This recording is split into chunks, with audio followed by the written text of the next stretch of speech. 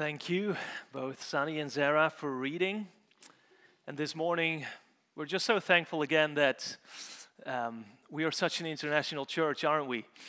And we have people from different countries, different continents, and we're so thankful especially also for those people from Southern Eastern Asian countries, that you are with us, that you're part of our church family, for all that you bring to us, for all that we can learn from you. And so thank you. So this morning we are continuing our series on the Psalms. This year as a church, by the way, is a year of prayer. We want to emphasize prayer. And this series through the Psalms in the first months of the year is sort of a way for us as a church to learn how to pray with the Psalms. Now, if you've just heard these two Psalms being read to you, you will have noticed perhaps that there's one particular phrase at the end of Psalm 11 that perhaps summarizes what both of these Psalms are about. And that is that the Lord is righteous. You could see these two Psalms sort of as meditations on the fact that God is righteous. But in both cases, the writer of the Psalms is facing difficulty, right? In Psalm 11, the writer of the psalm is surrounded by enemies that seek to kill him. And he calls out to God who is in his holy temple. And he knows that God, he will vindicate the righteous. He will punish the wicked. That's what it means that God is righteous. You come to Psalm 12, and again there's someone crying out in need to God. Someone who's surrounded by people that utter lies. Someone that is, if you continue to read, oppressed. And he calls out to God. And again, God hears. God acts. God is a God who's righteous. Now, as we learn to pray with the Psalms this year, I have to be honest with you, there are some Psalms that I find easier to pray than other Psalms. And especially the Psalms that we were reading this morning, they're just not necessarily the Psalms that I find the most easy to pray. And I guess there are different reasons for that. One of the reasons is that the situation that the author of the Psalms finds himself in are not necessarily situations that I can identify with very easily. I have never been in a situation where I'm surrounded by wicked people that seek to kill me, like in Psalm 11. Or in Psalm 12, I've never really been in a situation where I have been the one who is poor and oppressed and who seeks vindication from God. So that is one reason why I find it sometimes difficult to pray Psalms like this. Another reason is also some of the harsh language. You know, especially in Psalm 11, this idea that God will simply rain fire and brimstone on the wicked, and that will be it. It sounds a bit harsh. What happened to loving your enemies and praying for those who persecute you? And so as I was wrestling with these texts this week, as I was meditating on them, as I was praying through them, I was trying to seek ways in which I can honestly pray these Psalms. And so this morning, rather than sort of giving a line-by-line exposition of Psalm 11 and 12, I want to sort of share some of the thoughts that I had and that hopefully will be helpful to some of us. Ways in which we can pray Psalms even if we find it difficult to pray some of these words. Reasons why we perhaps should be praying these Psalms. And I think one of the first reasons that we can pray these Psalms is that even though I find it difficult to identify with the situation that I find described in Psalm 11 and 12.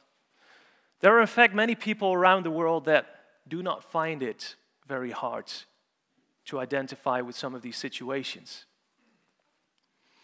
If I was standing this morning at a stage in a church in Ukraine, for example, perhaps the words of Psalm 11 would sound a lot more palatable. In fact, a couple weeks ago, I got this newsletter through the Langham Network, and there is this Christian leader, Roman Solovey, who is the director of the Eastern European Institute of Theology in Lviv in Ukraine.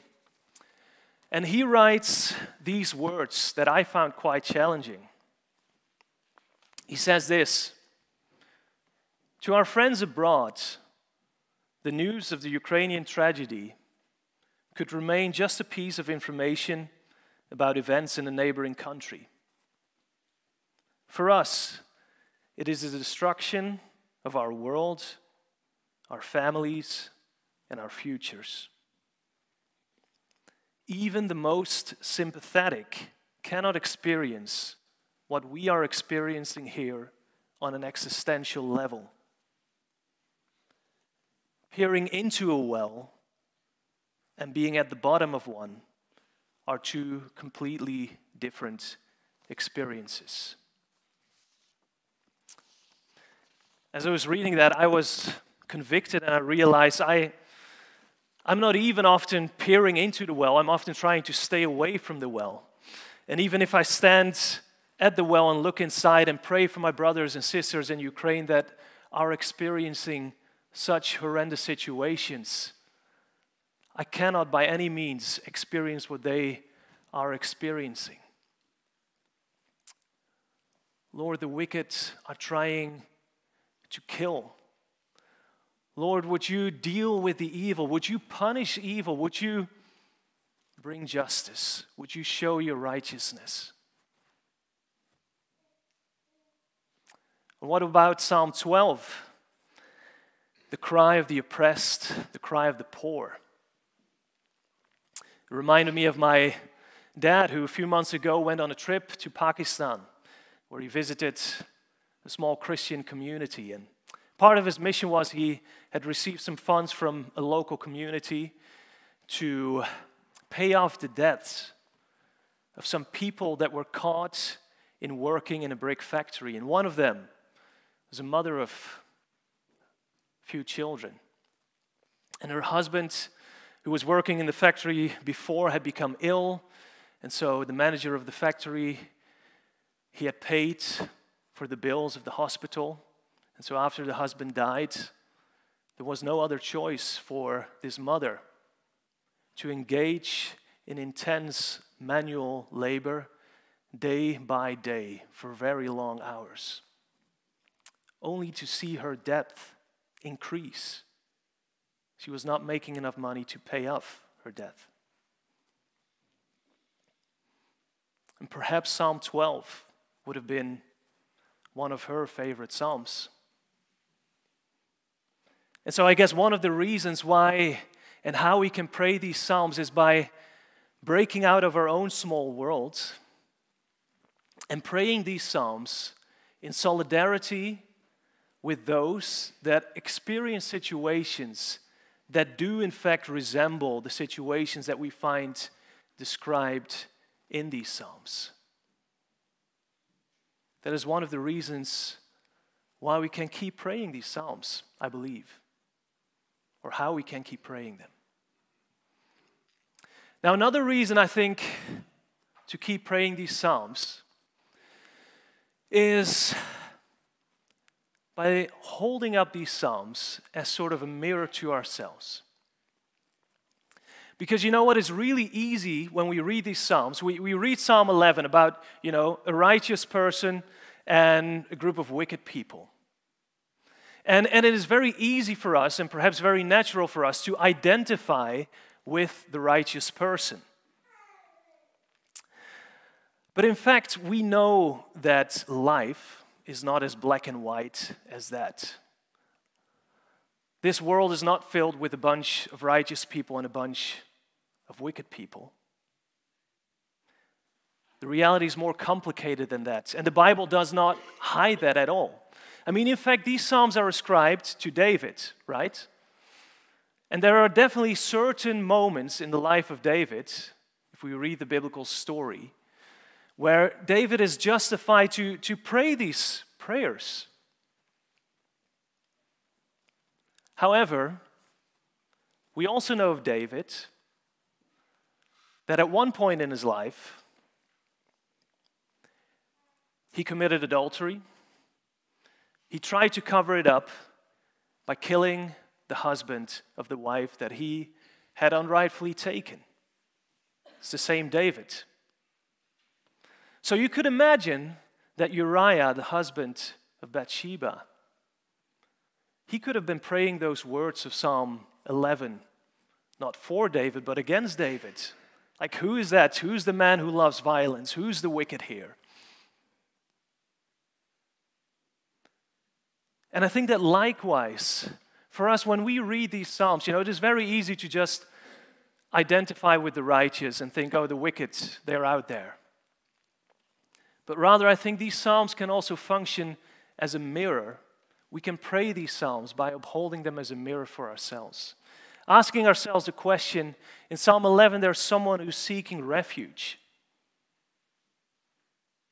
What do we do with those that seek refuge today? Individually, as a nation. Psalm 12, the cry of the poor and the oppressed.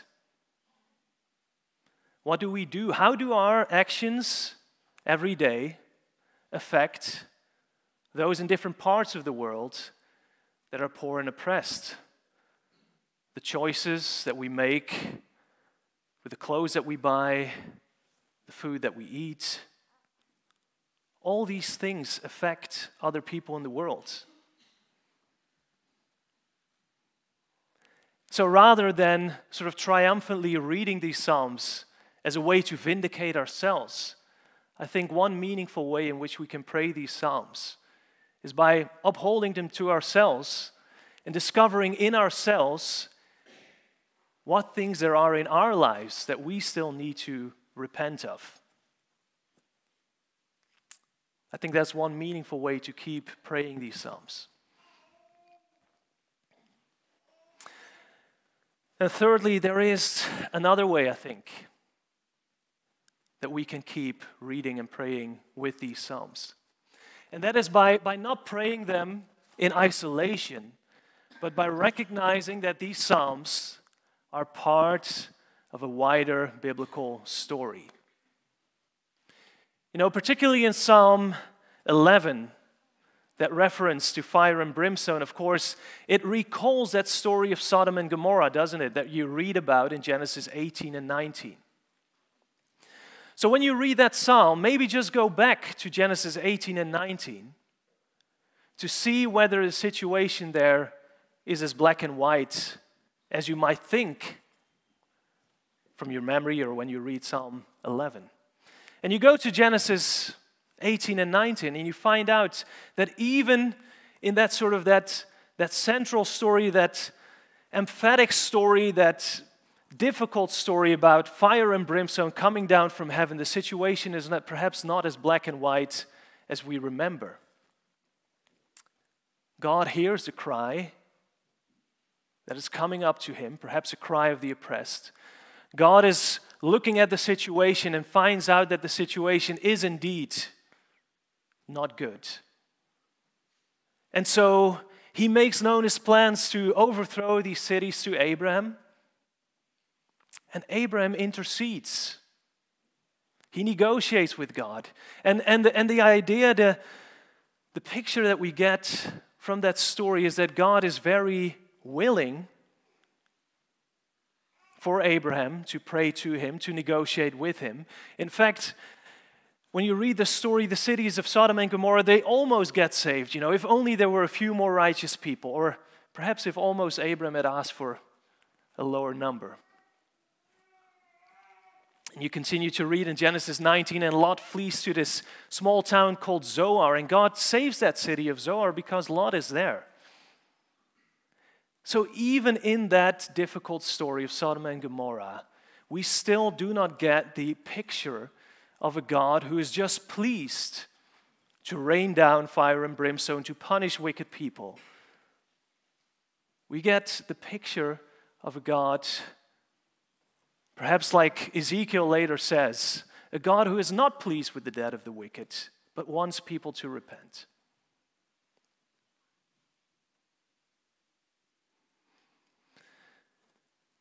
And then perhaps one final meaningful way, and I think an indispensable way in which we should be reading these Psalms, is by reading them with Jesus. Because as Christians, we believe that the God who is righteous, we said at the beginning, these Psalms are sort of a meditation on what it means that God is righteous. The God who is righteous actually became one of us, came down from heaven, took on flesh. His name is Jesus. So read the Gospels. What is happening there? Read the Gospel of Luke. We hear about Jesus gathering around himself a bunch of fishermen, ruffians, friends. Jesus is the one righteous person there, but the people that he gathers around him are quite a mixed bag, aren't they? One day there's this story that they go to Jerusalem. They set out for Jerusalem. And as they set out for Jerusalem, Jesus and his friends, they see the Samaritan town in the distance. And so Jesus and his friends, they send some messengers to this Samaritan town to prepare things for Jesus. But the messengers are being denied. The people in the town don't want to receive Jesus. So they're sent back to Jesus. And two of Jesus' friends, John and James, they suddenly remember this story, from the Old Testament. Remember that time when Elijah, it's kind of a crazy story. You can find it in 2 Kings 1. When Elijah was sitting on this hill and there were messengers from the king sent to him, and they wanted Elijah to come to the king, and Elijah called down from fire from heaven, and all these people were just destroyed then and there. So John and James think, well, that was quite effective, wasn't it? Hey, Jesus, should we do the same? Should we just call down fire from heaven for these Samaritan towns? That would deal with the problem. But Jesus turns to them and rebukes them. Jesus, the one in whom the righteousness of God is revealed, the one in whom we see what it means that God is righteous, tells his disciples, no, this is not the way we're going to do things. And he continues his journey to Jerusalem with his friends.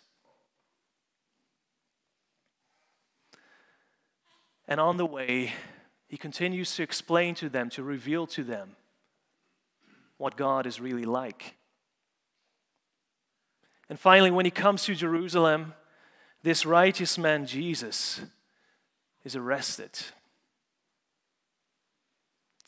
False charges are being made as he is sentenced to death.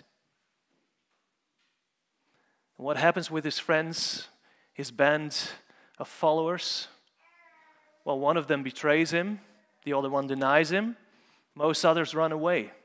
All these righteous people who were so keen on punishing these wicked people in the Samaritan town, they're suddenly gone.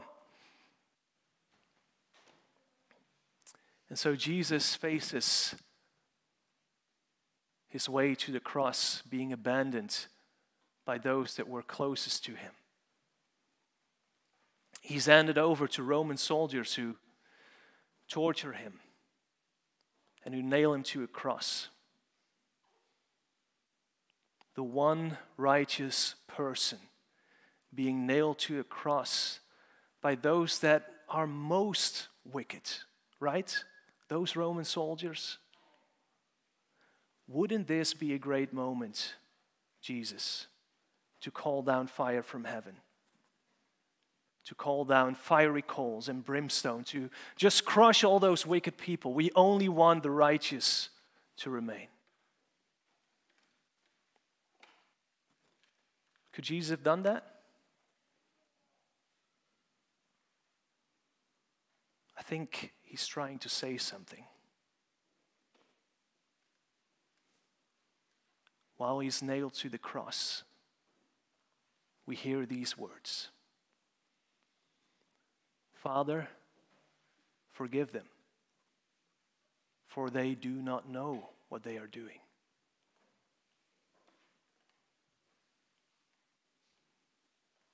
And as Jesus dies, there's a Roman centurion who's, the leader of these wicked people that put Jesus to the cross, this one righteous person. And he stands at the foot of the cross and looks at Jesus. He sees what is happening.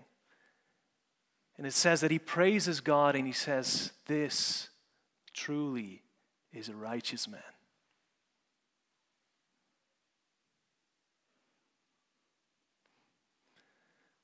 Psalm 11 and 12 are meditations on what it means that God is righteous. What it means that he does things that are right. And I think that we can keep praying these psalms, as I said, in solidarity with people that face situations that are close to the ones described in the psalms. We can pray these psalms as a mirror to ourselves to see in what ways we still need to grow, what things we still need to repent of. We can pray these psalms when we consider them as part of the largest story of the Bible. And we can pray these psalms with Jesus. Because if we truly want to know what it means that God is righteous, we have to look at Jesus. Amen.